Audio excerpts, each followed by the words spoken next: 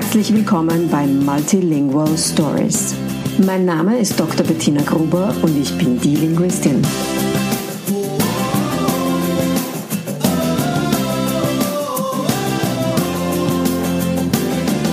Ich unterstütze voller Begeisterung mehrsprachige Familien mit Herz und Verstand auf ihrem individuellen Weg, damit ihre Kinder alle Familiensprachen erfolgreich und mit Leichtigkeit lernen können. In meinem Podcast bekommst du sehr persönliche Geschichten von Mehrsprachigkeit aus der ganzen Welt zu hören. Lehn dich zurück und lass dich inspirieren.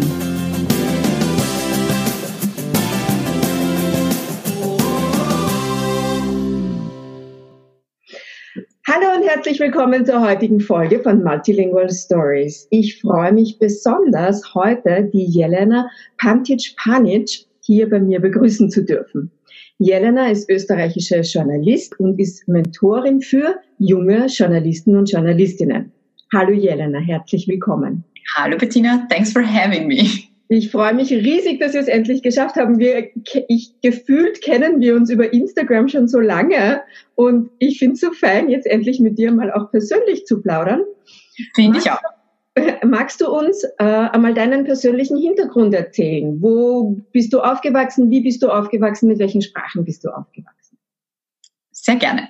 Ich bin in Wien geboren und aufgewachsen und bin die erste, die aus meiner Familie in Wien geboren ist. Alle anderen haben serbischen Hintergrund und sind eben auch in Serbien geboren.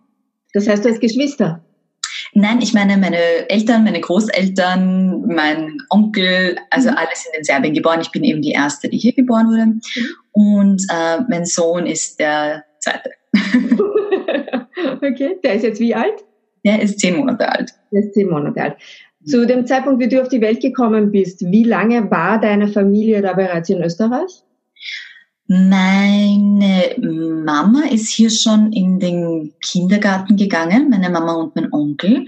Meine Großeltern sind nach Wien gekommen, 70er Jahre. Ja, das kommt hin, Anfang 70er Jahre. Okay, das heißt, zu dem Zeitpunkt, wie du auf die Welt gekommen bist, war für deine Mama auf jeden Fall schon einmal Deutsch eigentlich schon ihre Alltagssprache wahrscheinlich? Ihre Alltagssprache, ja, genau, sie hat es dann eben im Kindergarten gelernt. Und zu Hause wurde aber immer Serbisch gesprochen. Also mit den Großeltern? Auch so. Und wie wurde mit dir gesprochen?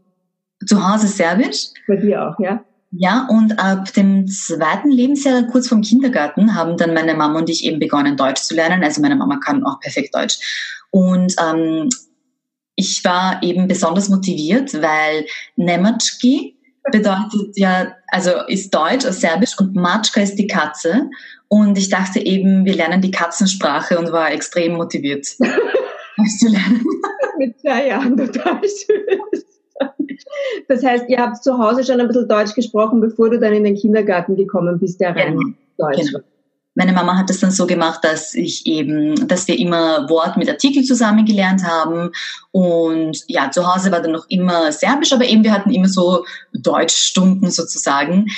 Ich konnte aber im Kindergarten, soweit ich weiß, ich kann mich halt obviously nicht erinnern, aber von dem, was meine Mama mir erzählt hat, konnte ich jetzt, glaube ich, noch nicht so extrem gut Deutsch, glaube ich. Aber vielleicht ist das doch ein Blödsinn, ich weiß es gar nicht.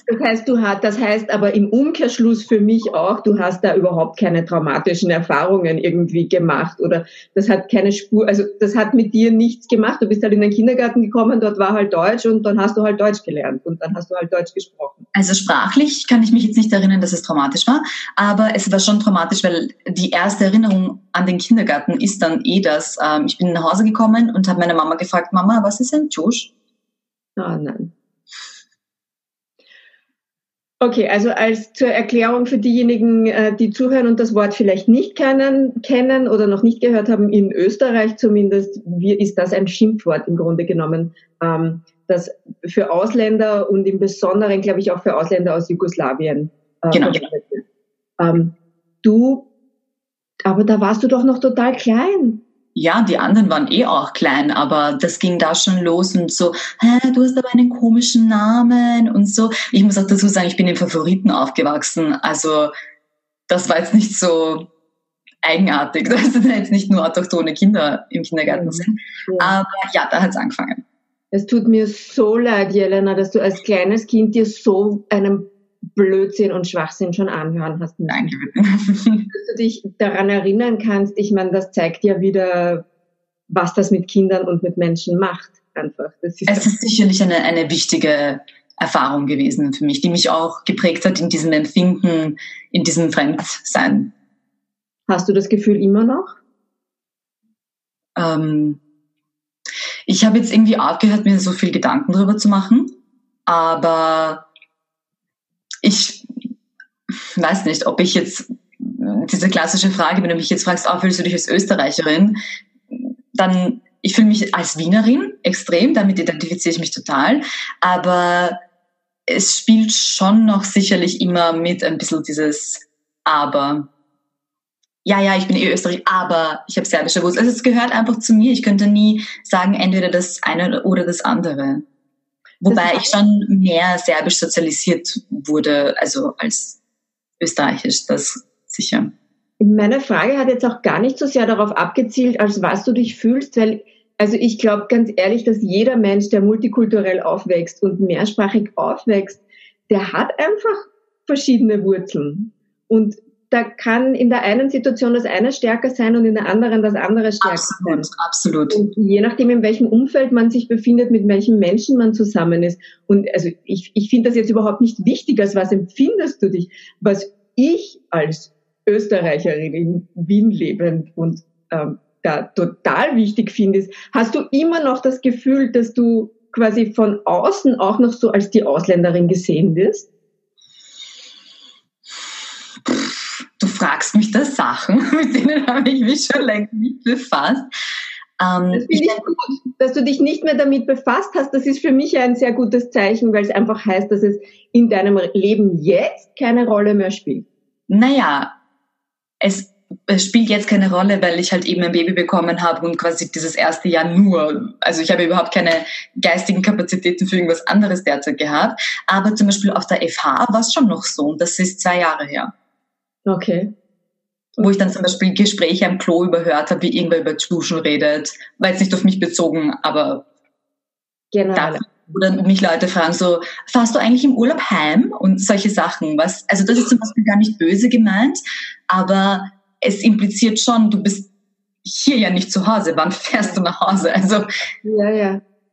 Das hat ein bisschen was auch von, du gehörst ja hier nicht her, manchmal vielleicht. Also zumindest fühlt sich das für mich so an, ja. Aber diese konkrete Situation zum Beispiel, da habe ich die Person darauf angesprochen, also nicht vorwurfsvoll, sondern einfach nur erklärt, was das mit mir macht. Und sie war ganz betroffen und hat sich entschuldigt und eben gemeint, es tut ihr auch leid, weil sie ist nicht in Wien aufgewachsen und hat nicht so viel Kontakt gehabt, zum Beispiel zu Leuten, und dass sie das Letzte, was sie machen wollte, mich quasi irgendwie in eine komische Position bringen. Und das war für mich zum Beispiel auch ein ganz besonderes Erlebnis, weil das eben dieser Shift dann war, dass ich gesagt habe, was ich fühle, und sie das irgendwie angenommen hat, das war auch so ein besonderes Erlebnis, weil das war ja nicht dieser Rassismus im Sinne von, irgendwer beschimpft dich in der U-Bahn, ja, und du kannst nicht machen. Also ich finde das total cool, dass du das angesprochen hast, ja, also dass du da einfach gleich ins Gespräch gekommen bist und sich das dann auch gleich auflösen durfte. Das ist ja für dein Gegenüber eine Bereicherung und für dich im Endeffekt ja auch. Also was hat sie auch so, also sie hat mir auch eben den Eindruck gegeben, dass das für sie eine Bereicherung ist, und für mich war es natürlich, es hat mich gestärkt, weil es war nicht einfach, also ich habe mich auch getraut. Das und war eine wichtige Erfahrung. Ich finde, das ist eine total wichtige Botschaft, die du mit dieser Geschichte ja auch mitgibst, nämlich dieses: Geht's ins Gespräch miteinander, lernt euch kennen, schaut hinter das, was ihr glaubt, dass ihr seht, ja. Und das ist ja auch ein Kern von der Botschaft, die ich in die Welt tragen will. Diese Menschen mit mehrsprachigem, multikulturellen Hintergrund, die haben so viel zu geben und die haben uns auch so viel beizubringen und so viel beizutragen zu dieser Welt. Bitte schaut euch das doch an und lasst eure Vorurteile einmal zu Hause. Nehmt das einfach einmal an und kommt ins Gespräch. Und wenn es ist, dass man ins Gespräch kommt über etwas, das jetzt vielleicht gerade nicht so einfach ist. Sehr oft sind das ja die Gespräche, die uns dann wirklich weiterbringen. Ja, danke für die Wertschätzung. Gerne.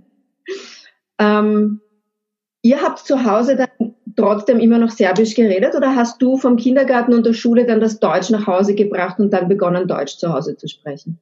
Also es ist schon klar definiert, zu Hause wird Serbisch gesprochen, damit das nicht verlernt wird quasi. Es hätte sich aber auch unnatürlich angefühlt, mit meinen Großeltern Deutsch zu sprechen zum Beispiel oder heute hat sich das ein bisschen geändert. Also es fließt schon immer mehr Deutsch ein. Und zum Beispiel, ich rede mit meiner Mama auch total oft Deutsch, aber es geht mehr um Bereiche. Es ist nämlich wahnsinnig schwierig für mich und eben auch für meine Mama, glaube ich, über Arbeitsthemen oder Uni-Themen auf Serbisch zu sprechen, weil teilweise auch das Vokabular nicht vorhanden ist. Das ist so ein spannender Bereich, den du hier ansprichst, weil erstens ist das einmal völlig normal. Ja, das geht ja nicht nur dir und deiner Mama so, sondern das geht den meisten mehrsprachigen Menschen so, dass sie eben eine Sprache haben, die stärker ist. Und das Spannende ist, dass es eben auch viele gibt, die haben eine Sprache, die ist in einem Bereich stärker. Und bei dir ist wahrscheinlich das Serbisch im Alltag stärker, wenn es um Alltagsthemen geht mit deiner Mama. Und dann gibt es Bereiche, da ist jetzt das Deutsch stärker, weil du zum Beispiel auf Deutsch studiert hast oder weil du auf Deutsch zur Schule gegangen bist und da einfach das Vokabular hast. Und das ist vollkommen normal. Und Menschen neigen dann oft, die damit selber nicht konfrontiert sind, neigen dann dazu zu sagen, ja, der beherrscht oder die beherrscht jetzt diese eine Sprache nicht so gut, sonst könnte sie das ja alles in der Sprache abdecken. Nein, das sind einfach unterschiedliche Stärken aufgrund des Hintergrunds und der Geschichte, die man mitbringt. Aber man hat auch in der Muttersprache, ich habe jetzt mehrere sozusagen, aber zum Beispiel du könntest dich jetzt in Deutsch auch nicht in jeden Bereich, zum Beispiel über Schiffsfahrt oder so irgendwas. Nein, überhaupt nicht. Also es ist ja niemand komplett versiert in jedem Bereich einer Sprache. Ja, absolut nicht. Absolut nicht. Und ich persönlich tue mir zum Beispiel auch total schwer, wenn es um sprachwissenschaftliche Themen jetzt geht, da tue ich mir auch oft total schwer, das auf Deutsch zu machen, weil da ist mein Studium, meine Dissertation, das ist alles auf Englisch passiert. Ja? Also das ganze Fachvokabular, die ganze Literatur, 90% der Literatur ist auf Englisch. Ja. Und wenn du dich mit einer Thematik nur in einer Sprache beschäftigst, dann ist das automatisch das, was du aufbaust. Ganz, ganz klar. Ja. Du hast es schon gesagt, du hast einen Sohn. Ja. Wie alt ist der jetzt? 10 Monate alt. 10 Monate. Voll schön. Ja. Wie lebt ihr das jetzt zu Hause? Es ist ein bisschen ein Struggle, weil, also ich kann wirklich sehr gut Serbisch. Ich habe ja auch Serbisch studiert und ich rede mit ihm eigentlich nur Serbisch. Und das fühlt sich für mich auch natürlich an. Jetzt ist es aber so, dass mein Mann, der auch serbischen Background hat, aber in Wien geboren ist, dass er und ich untereinander viel Deutsch reden. Und auch Serbisch, aber es ist halt so ein Mix. Und jetzt hört mein Sohn mich mit ihm Serbisch reden. Mein Mann redet auch meistens mit ihm Serbisch, aber untereinander reden wir auf Deutsch. Und ich bin gespannt, wie wir das angehen werden. Ja.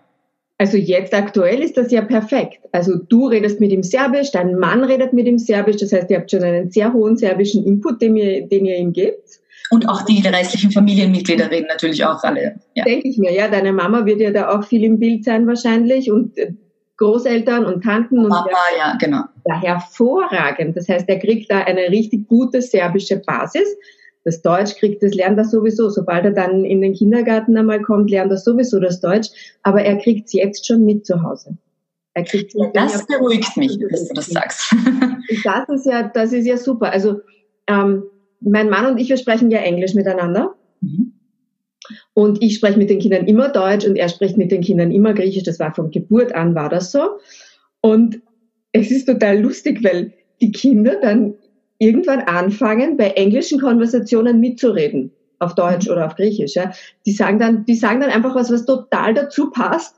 Und ich meine, wir wissen es, dass sie da ein bisschen was mitkriegen eigentlich. Ja. Und mein Mann ist auch Sprachwissenschaftler und trotzdem stehen wir dann immer da, das hat er jetzt wieder verstanden oder das hat sie verstanden. Lustig ist, ja. Und also meine Älteste, die ist jetzt 7,5 und die plaudert da echt oft mittlerweile. Ja. Es hat angefangen so mit, weiß ich nicht, 2,5, 3, wo sie Sachen gesagt hat, die dazugepasst haben. ohne dass ihr bewusst war, dass das eine andere Sprache war. Sie hat halt einfach verstanden, worum es geht und hat mitgeredet. Das ist das, was ich so spannend finde, weil dein letzter Satz, bei mir war ja auch nicht bewusst, dass das jetzt was Außergewöhnliches ist, dass ich Deutsch und Serbisch kann. Deshalb war ich im Kindergarten so ganz perplex, weil ich mir dachte, das ist ja normal. Also das ist auch so was Wichtiges, was du sagst damit. Und das ist auch der Grund, warum ich die Familien so stärken will, weil für die Kinder ist das völlig normal.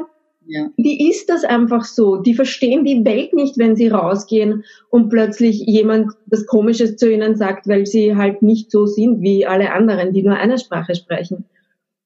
Und das ist doch genau das Schöne, dass diese Kinder das in die Welt hinaustragen. Dieses, hey Leute, das ist völlig normal. Auch wenn es für dich nicht normal ist, heißt das nicht, dass es trotzdem was total Normales sein kann und darf. Ja. Ja, und noch was ist mir eingefallen, weil du gerade über deine Kinder gesprochen hast mit dem Englisch. Ich bin dann mit 4, 5, ich weiß jetzt gar nicht mehr, habe ich dann eben, also meine Mama hat gemerkt, dass ich von Anfang an irgendwie total spracheninteressiert war. Und es gab in unserer Umgebung, wo wir dann gewohnt haben, so einen Englischkurs oder so. Mhm. Und ich wollte unbedingt hin. Und dann habe ich eben da auch noch Englisch. Wie alt warst du da? 4, 5 oder so, glaube ich. Also vor der Schule. Bist du dann dabei geblieben? Also hast du den Kurs länger gemacht? War das eine... Ich glaube schon, dass ich den Kurs länger gemacht habe. Es ist so schwierig, ich kann mich nicht mehr an alles erinnern, ehrlich gesagt. Ich muss das Aber ich habe dann, also Englisch war irgendwie immer schon dabei. Ich habe dann eben auch Englisch studiert und es ist auch bis heute, fühle ich mich in manchen Themen, wie du vorhin gesagt hast, sogar in Englisch oder manchmal ertappe ich mich dabei, dass ich auf Englisch denke. Mhm. Das ist irgendwie ganz was Außergewöhnliches. Oder was ich auch ganz interessant finde, dass man in verschiedenen Sprachen träumt manchmal. Ja. Das ist also ganz crazy. Ich finde das so spannend, dieses Thema. Und es ist ja, das Schöne ist, dass du da ja einen riesen Schatz hast, aus dem du schöpfen kannst. Total. Also du kannst die eine Thematik kannst du in dem Gebiet auf der Sprache abhandeln und das nächste machst du auf der Sprache und wenn dir jetzt dann plötzlich in irgendeiner anderen Sprache ein Wort besser gefällt oder für dich besser passt, für das, was du ausdrücken möchtest, nur dann nimmst du das halt. Also wenn der das versteht, nimmst du das halt. Das ist cool, was du sagst und es ist auch das, wie wir das praktizieren, aber ich muss dazu sagen, ich bin schon... die meisten von uns wachsen auf mit diesem, dass die Reinheit der Sprache doch einen besonderen Stellenwert hat. Also quasi, weil wir in Österreich Aufgewachsenen mit Migrationsbackground, wir mischen ja alle. Also ich sage auch immer am Telefon irgendwie so Eide tschüss oder so irgendwie. Ja, das machen alle, dieses Mixen. Aber das hat so einen negativen Beigeschmack, ja. Und deshalb war ich lange darauf fixiert, auf dieses, dass ich halt entweder nur auf Serbisch was sage oder nur auf Deutsch. Und mittlerweile habe ich das aber aufgegeben, weil mir das zu schwierig war und zu zart. Und ich mache das jetzt genauso, wie du gesagt hast, was mir gerade einfällt. Ja, entweder auf Deutsch. Solange es dein Gegenüber versteht, erreichst du ja das, was du erreichen willst. Und du hast eben die Möglichkeit, dass du aus diesem Vollen schöpfst. Warum sollst du die nicht nutzen?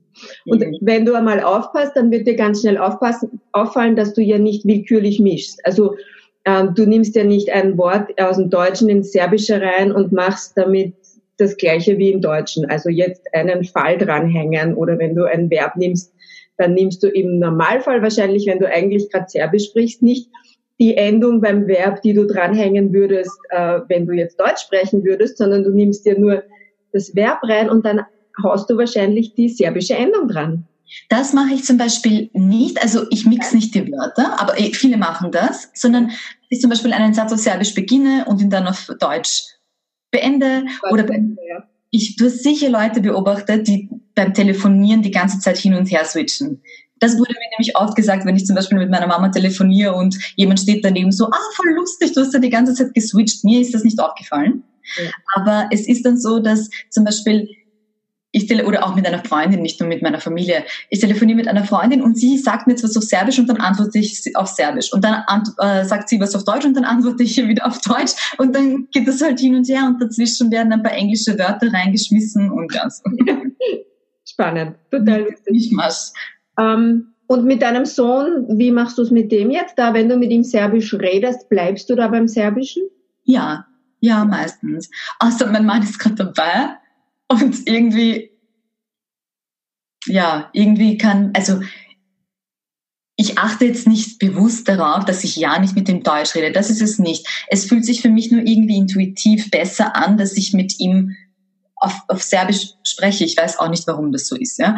Aber wenn mir jetzt irgendwas auf Deutsch einfällt, was ich auf Deutsch besser sagen kann, dann sage ich es wahrscheinlich auch auf Deutsch. Das klingt so verwirrt, aber ich habe mir auch nicht so viele Gedanken drüber gemacht, weil, wie gesagt, das ist halt bei euch halt einfach so. Ja, in das wird auch dein Sohn hineinwachsen.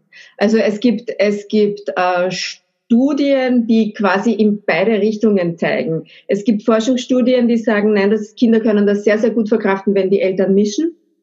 Und es gibt Studien, die zeigen, dass Kinder, deren Eltern klar getrennt haben, einen höheren Wortschatz haben, als Kinder, deren Eltern nicht klar getrennt haben. Ich bin aber der Meinung, also das darf man sich beides herholen und das muss man im Kontext dann einfach auch sehen. Ja? Ich denke, so wie es bei euch ist, wo das bei euch ja auch völlig natürlich passiert und das Teil eures Lebens ist, das gehört ja einfach auch wirklich zu dir, dass du einmal Deutsch und einmal Serbisch redest und das manchmal in einem einzigen Satz, dann wird das dein Sohn sehr gut verkraften. Im Endeffekt, auf lange Sicht, ja. Weil er bekommt ja sehr viel reinen serbischen Input, davon gehe ich jetzt einfach einmal aus, weil ja so viel Familie auch da ist. Ja, mein Vater, meine Mama, meine Großeltern, also die Großeltern von der Seite meines Mannes, die reden ja alle Serbisch mit ihm. Eben. Und dann wird er ja sehr viel reinen deutschen Input kriegen, vor allem später dann, wenn er dann einmal in den Kindergarten kommt, ja. Also, das darf man ja nicht außer Acht lassen, dass das ja auch den Spracherwerb mitträgt quasi. Ja. Ich mache mir auch gar keine Sorgen. Du merkst es, dass ich halt eher fokussiere auf dass er Serbisch kann, weil beim Deutschen ist das irgendwie für mich selbstverständlich. Er wird sowieso Deutsch lernen. Ja. Also das kann irgendwie gar nicht passieren, dass er nicht Deutsch kann. Ja. Also auch bei den Hausübungen oder wobei auch immer mein Mann und ich können das ja mit ihm machen. Also die Option gibt's quasi gar nicht. Aber ich finde es einfach sehr schade, wenn er nicht Serbisch kann. Und es wäre auch total eigenartig. Ich meine, sollen dann meine Eltern, also seine Großeltern und Urgroßeltern mit ihm dann Deutsch reden? Also irgendwie... Ja. Es wäre total schön, dass ihr das auch mit so einer Selbstverständlichkeit macht. Und was ich auch so wichtig finde dabei ist, dass ihr das mit so einer Freude und Liebe macht. Also du weißt, wofür du es machst. Das ist einmal schon ganz wichtig. Und man merkt bei dir einfach, da ist die Begeisterung dabei und diese absolute Überzeugung, das ist der richtige Weg und der darf seine Wurzeln kennen, die soll er kennen und damit soll er auch aufwachsen, ja, und das ist total schön, weil ihr ihm was vorenthalten würdet, wenn ihr ihm das nicht mitgeben würdet. Das glaube ich auch und ich finde, also er findet es auch total interessant, glaube ich. Also es ist bei uns auch so, am Anfang war ich verunsichert, weil ich dachte, wir müssen jetzt irgendwelche wahnsinnig strengen Regeln einführen oder wir müssen das besonders splitten. Und dann habe ich aber gemerkt, okay, das fühlt sich irgendwie nicht stimmig an und das setzt mich total unter Druck. Und ich habe auch teilweise meinen Mann unter Druck gesetzt, indem ich ihm gesagt habe, ja, jetzt hör mal auf, Deutsch zu reden oder so. Und das hat irgendwie nicht gepasst. Und dann habe ich diese phänomenale Insta-Story von dir gesehen und mich auch darauf angesprochen, wo du eben meintest, es hat Sinn, dass man gewisse Bereiche oder Situationen in einer Sprache hält. Also haben wir schon in der Früh, aber vor allem abends, haben wir dann so Serbischstunde. Ja, also wenn es irgendwie das Abendessen beginnt und die Abendroutine beginnt und dann wissen wir, okay, jetzt ist nur Serbisch. Weil über den Tag verteilt switchen wir oft und am Abend ist dann halt nur Serbisch. Super. Und das funktioniert sehr gut gerade bei uns. Sehr schön, das freut mich, dass dir das weitergeht. Danke dafür. Mit der Erfahrung, die du jetzt in deinem Leben gemacht hast, den positiven und den negativen, wenn du jetzt einmal von deiner Familiensituation hinausschaust in die Welt, wie siehst du die Rolle von Mehrsprachigkeit und Multikulturalität in unserer heutigen Zeit? Ich finde, dass es ein riesiges Potenzial ist und ich sehe darin eigentlich fast nur Positives. Ich merke aber dieses Ungleichgewicht zwischen also zwischen den guten Sprachen und den wichtigen Sprachen und den unwichtigen Sprachen, die es gilt, möglichst zu vermeiden und zu reduzieren. Ja. Und das, finde ich, ist der absolut falsche Weg, weil es gibt keine wichtigen, unwichtigen, guten, schlechten Sprachen. Und das gehört gefördert. Und ich finde es auch sehr schade, dass vor allem Kinder mit Migrationshintergrund quasi dazu angehalten werden. Und ich möchte jetzt nicht kleinreden, dass es ein Problem gibt, dass oft die Deutschkenntnisse fehlen. Ja, das ist definitiv vorhanden. Und das begrüße ich auch überhaupt nicht, ganz im Gegenteil. Aber es ist, was diese Kinder können, ja, die können mit 8 Jahren mit ihren Eltern mit zum Arzt dolmetschen. Ja. Und das findet halt überhaupt keinen Anklang und keine Wertschätzung, obwohl es eigentlich bewundernswert ist. Absolut bin ich ganz. Und diesen Kindern auch diesen Eindruck, also dieses Gefühl zu verleihen, hey, das ist unglaublich, was für Skills du hast. Das fände ich sehr wichtig für unsere Gesellschaft. Da bin ich total bei dir und dafür bin ich ja auch unterwegs und dafür brenne ich ja auch zu sagen, Leute, jede Sprache ist ein Geschenk, jede Sprache öffnet neue Türen, neue Fenster und darum ist es mir auch so wichtig, die Familien zu stärken, dass die ihre Kinder gestärkt rausschicken können. Dass wenn denen was Blödes passiert, dass die sich davon nicht verunsichern lassen, sondern trotzdem im Hinterkopf einfach immer haben, diese Sicherheit und diese Gewissheit, das ist was Besonderes und das ist ein Geschenk und da bin ich stolz drauf. Voll. Dem kann ich echt nur zustimmen. Liebe Jelena, vielen, vielen Dank für deine Zeit, vielen Dank für deine Geschichte und dass du deine Erfahrungen mit mir und den Zuhörern geteilt hast. Ich wünsche dir noch einen schönen Tag und danke dir, wenn wir das nächste Mal plaudern. Ja, freue mich auch.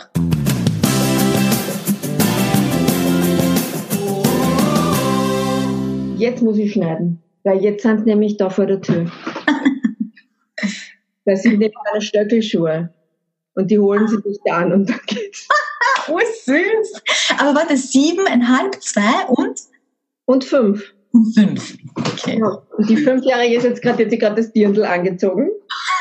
Das ist warum ich das Dirndl angezogen und hat sich meine Stöckelschuhe. So kommen meine Stöckelschuhe auch noch zum Einsatz. Na schau.